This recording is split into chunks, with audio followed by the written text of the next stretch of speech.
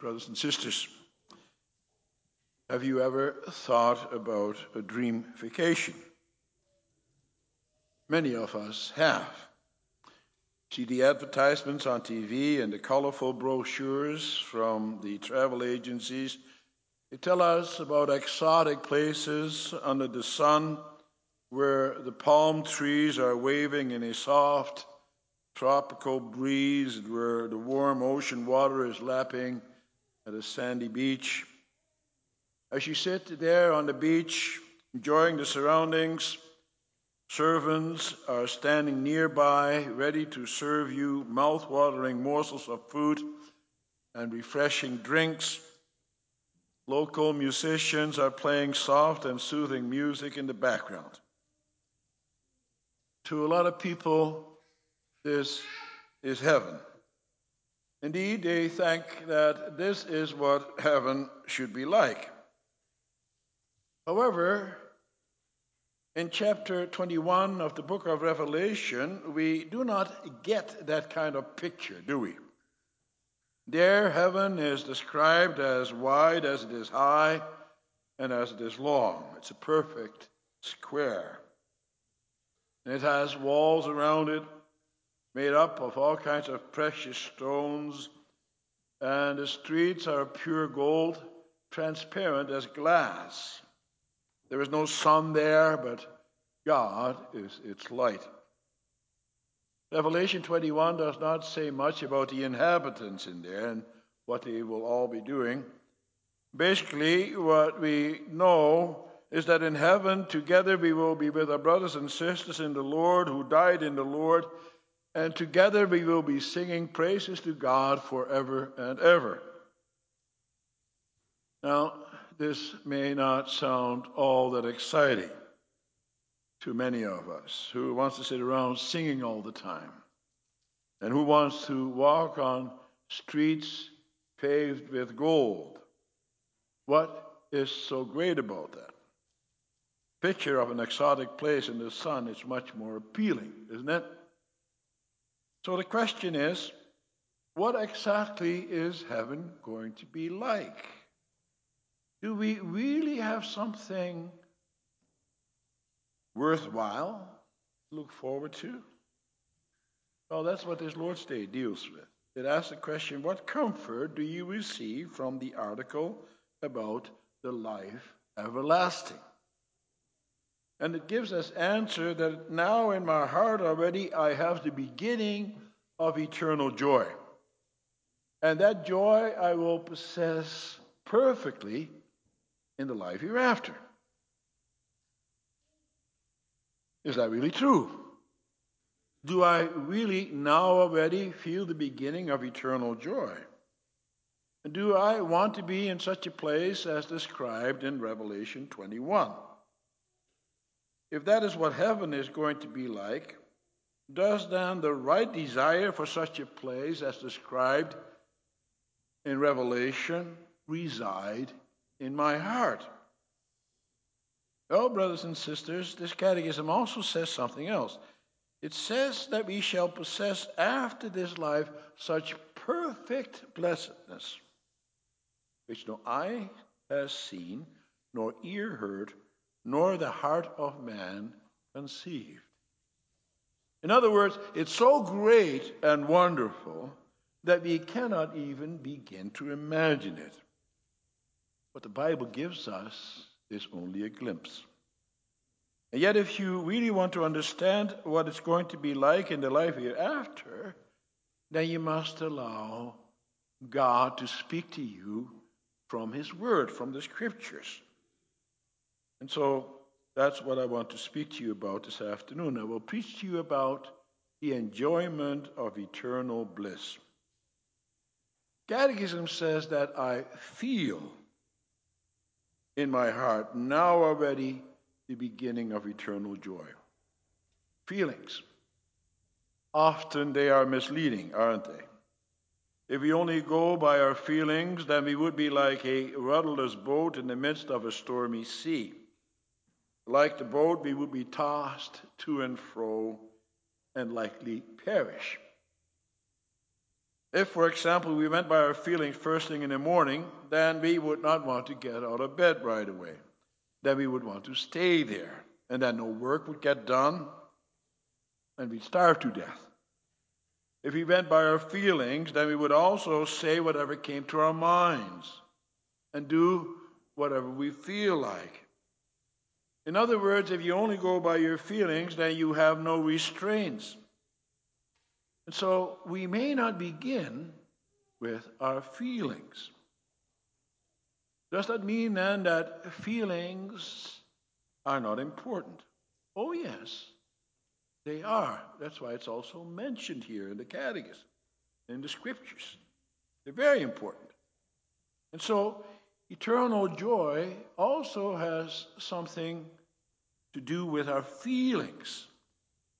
But the point is that that is not where you may start. You do not let your feelings determine your actions. Listen to what it says in John 17, verse 3.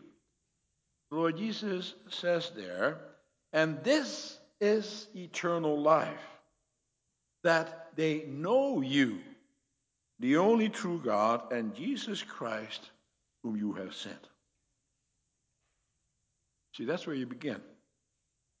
You begin with what you know about the Lord Jesus and what you believe about him according to the Scriptures. And once you realize what Christ is all about and what he has done for you, then your feelings will also be in sync with your faith. When you have faith, then you have a much greater vision. The world only believes what it sees, and what it feels, and what it hears, and what it senses. The world does not go beyond that. And that is why unbelievers have such a limited vision. And that is why they are so anxious all the time. Their feelings are based on the here and now. Feelings, however, must be based on what God says in his word. And if you truly believe what God tells you, then you will also feel that in your heart and in your mind. And then you will have great joy because of that knowledge. You will want to sing about it. You will want to tell everybody about it. You will want to bring others to the knowledge of that kind of joy that you and I may have as believers. Then you won't be able to be silent. So what does God's word tell us? God's word tells us about the great light that shines in the world. In the beginning, when God created everything, then there was first darkness. God saw that the darkness was not good. The darkness was not desirable to him. There is no life in darkness. And in the dark, nothing is visible. And so God created the light. And then on the fourth day, the Lord God created the sun. He also created the moon and the stars. But they only reflect the light of the sun. The sun itself, however, is nothing more than only a glimpse of the heavenly light, of God's presence. When the sun shines, then we only see a small glimpse of the glory of God. And that's the light that we have here on earth, gift from God. And so we may desire to go to an exotic location in the sun, especially nowadays when we are restricted more geographically. Some of you may be dreaming about that for this winter. That's okay. Nothing wrong with that as such. But don't think that that is heaven. That's only a very small taste of heaven. Heaven is much more wonderful, much greater. The things we will be able to enjoy here do not compare to what we will have in the life hereafter. For example, in the true heaven, in the heavenly Jerusalem, there God himself will be the light. So it says, Revelation 21, verse 11. We read there that the city shone with the glory of God, and that its brilliance was like that of a very precious jewel, like a jasper, clear as crystal. Describes it in words which we can understand with our own experiences now. But it's so much greater than what we experience here on earth. Brothers and sisters, that light is something so great and so wonderful. There is nothing like it. There is no glory like it, for there is no light like God. And because that light is so great and so magnificent, you and I, we will never grow tired of it. But there will always be great and wonderful things to experience in that great and glorious light. Nothing will be hidden from us. Do you think what we see here on earth is beautiful? Well, yeah, I agree, it is. Think of the beautiful sceneries and the variety of landscapes here in Alberta. When I drove down here this morning, we could see the fields and we could see the trees and we could see lakes. It was beautiful. It's beautiful. Think about the magnificent mountains to the west, the Rocky Mountains, and think about the beauty of the trees, plants, the animals. It's all gorgeous, isn't it?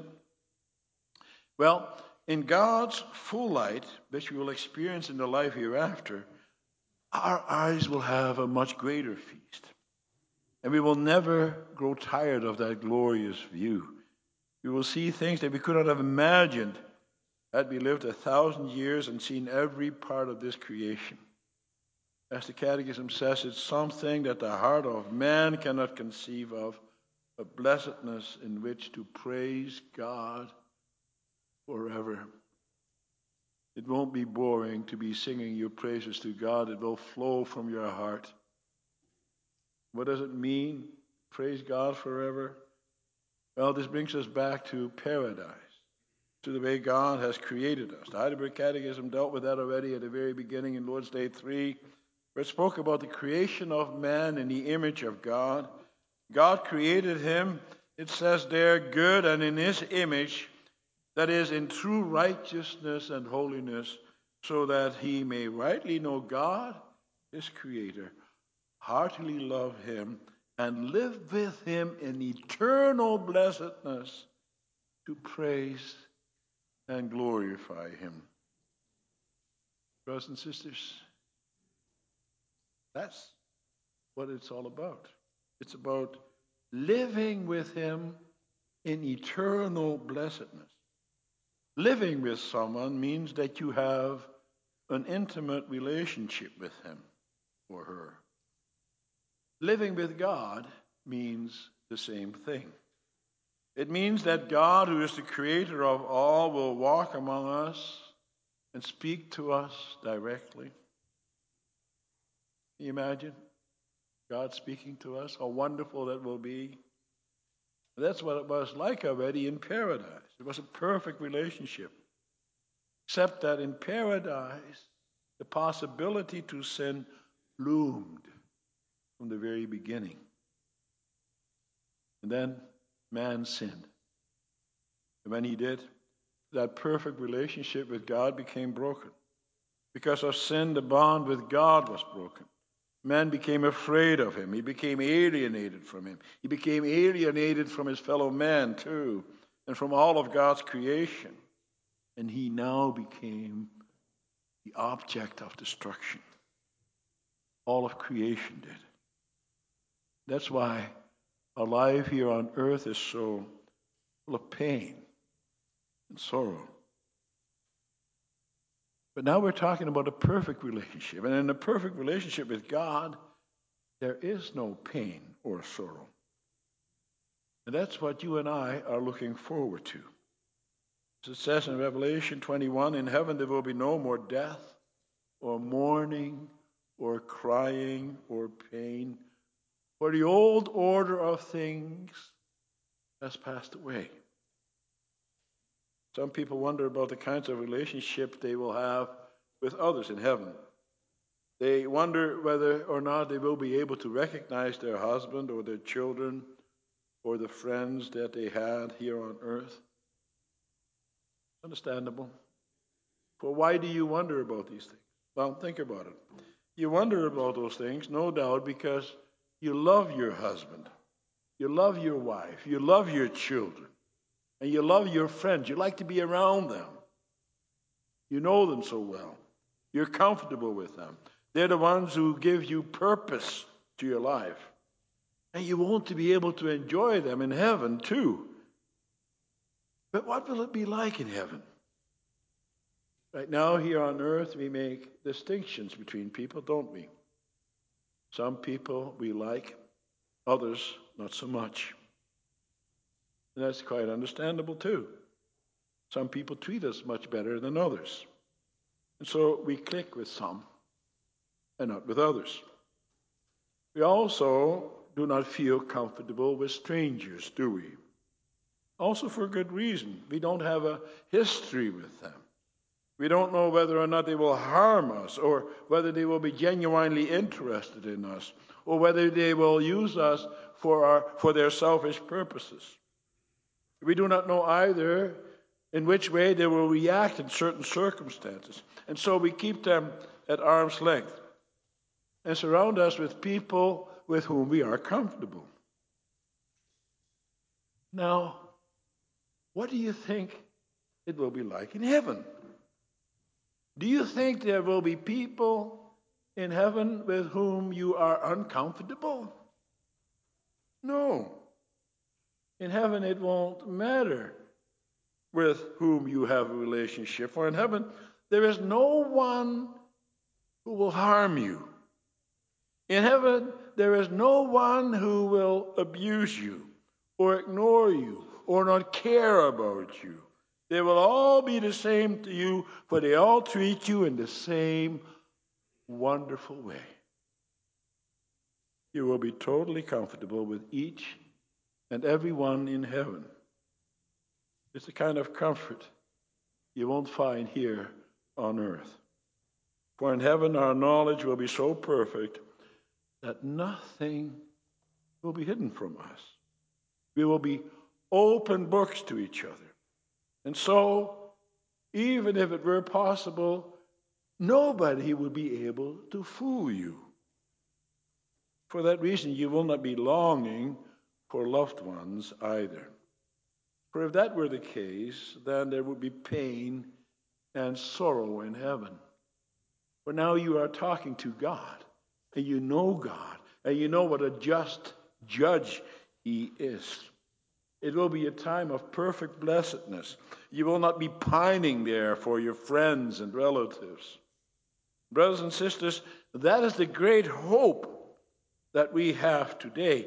We are looking forward to something absolutely wonderful. That's what God tells us in His Word. You just heard it. You just read it in Revelation 21. Now, let me ask you, does that not affect your feelings? Does mine? Now that you have heard these things, your feelings are not dictated by the flesh, but they are dictated by God's Word. And that is because God's Word has just been explained to you. And God's wonderful promises have been held out to you. And once you realize those promises, once you have that great vision that God gives you in His Word, then you also realize how blessed you are. Doesn't that give you feelings of joy? Doesn't that comfort you? But now you may ask, well, how does that exactly help us today? These things are still in the future. But right now, we're still living here on this earth. Well, now already you have the beginning of eternal joy. Now you already have a foretaste of what it will be like in heaven. Think about it. Why did the Lord Jesus come? He came in order to break down the dividing walls the dividing walls between God and his people, and the dividing walls between people themselves. And for that reason, we may now also enjoy each other as brothers and sisters in the Lord. We have the foretaste of that eternal joy here already in this church, in this building. And we also know that we are united with those who are listening to us in their homes. We have that connection. It would be nice that we could be able to worship together, all of us, again in this building. But this is temporary. It will come again. And we still know the bond that we have with one another. That's a wonderful bond. And we know that the Lord Jesus has forgiven us all our sins so that we can also forgive each other our sins. That's why we as church can live in harmony with one another. Of course, yes, there are always difficulties, but we work them out in the Lord, in the forgiveness of our sins.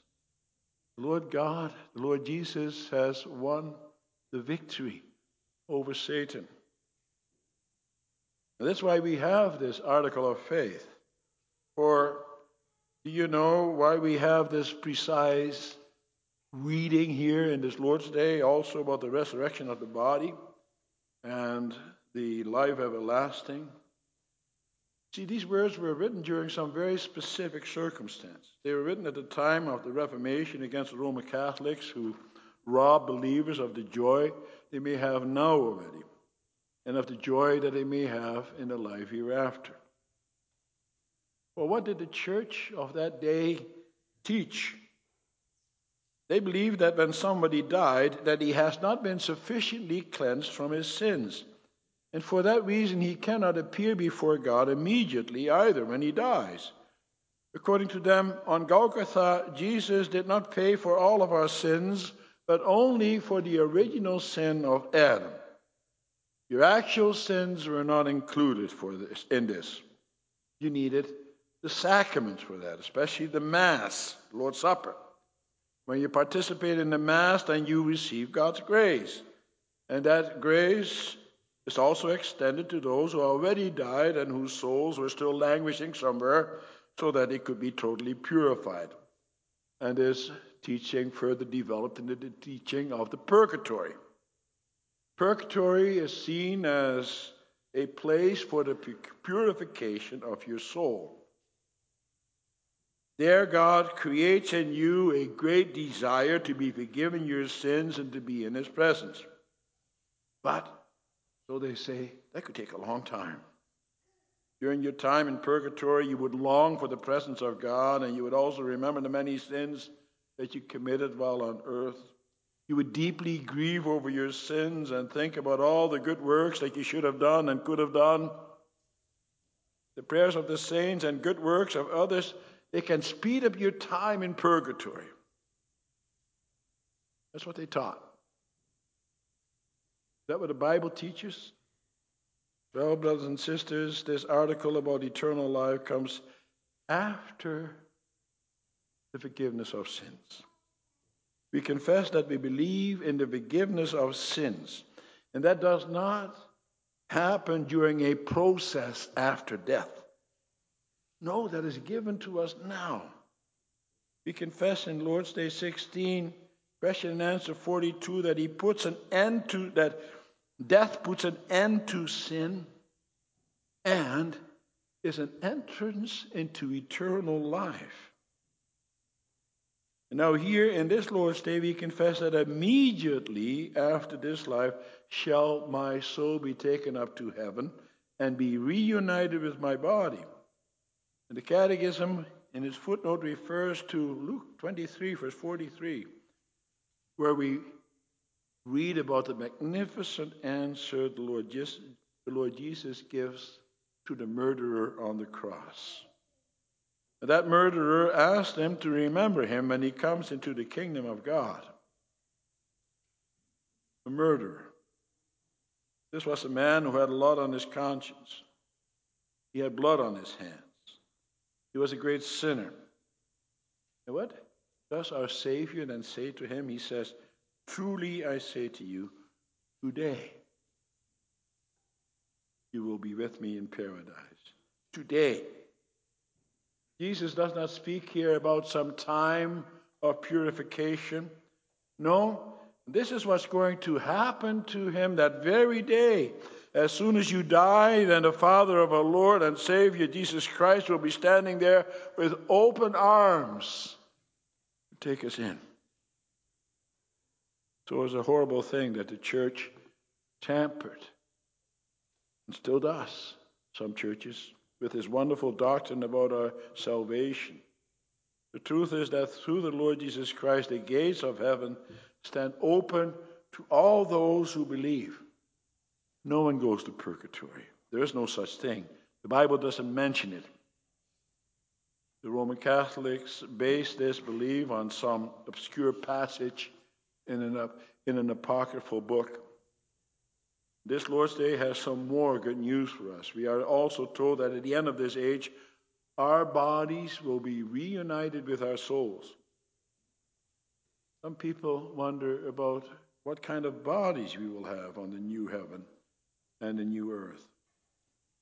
Will we be of the same age as we die? Well, brothers and sisters, there's no age in heaven. There's no evidence of age in heaven either. Listen to what the Catechism says.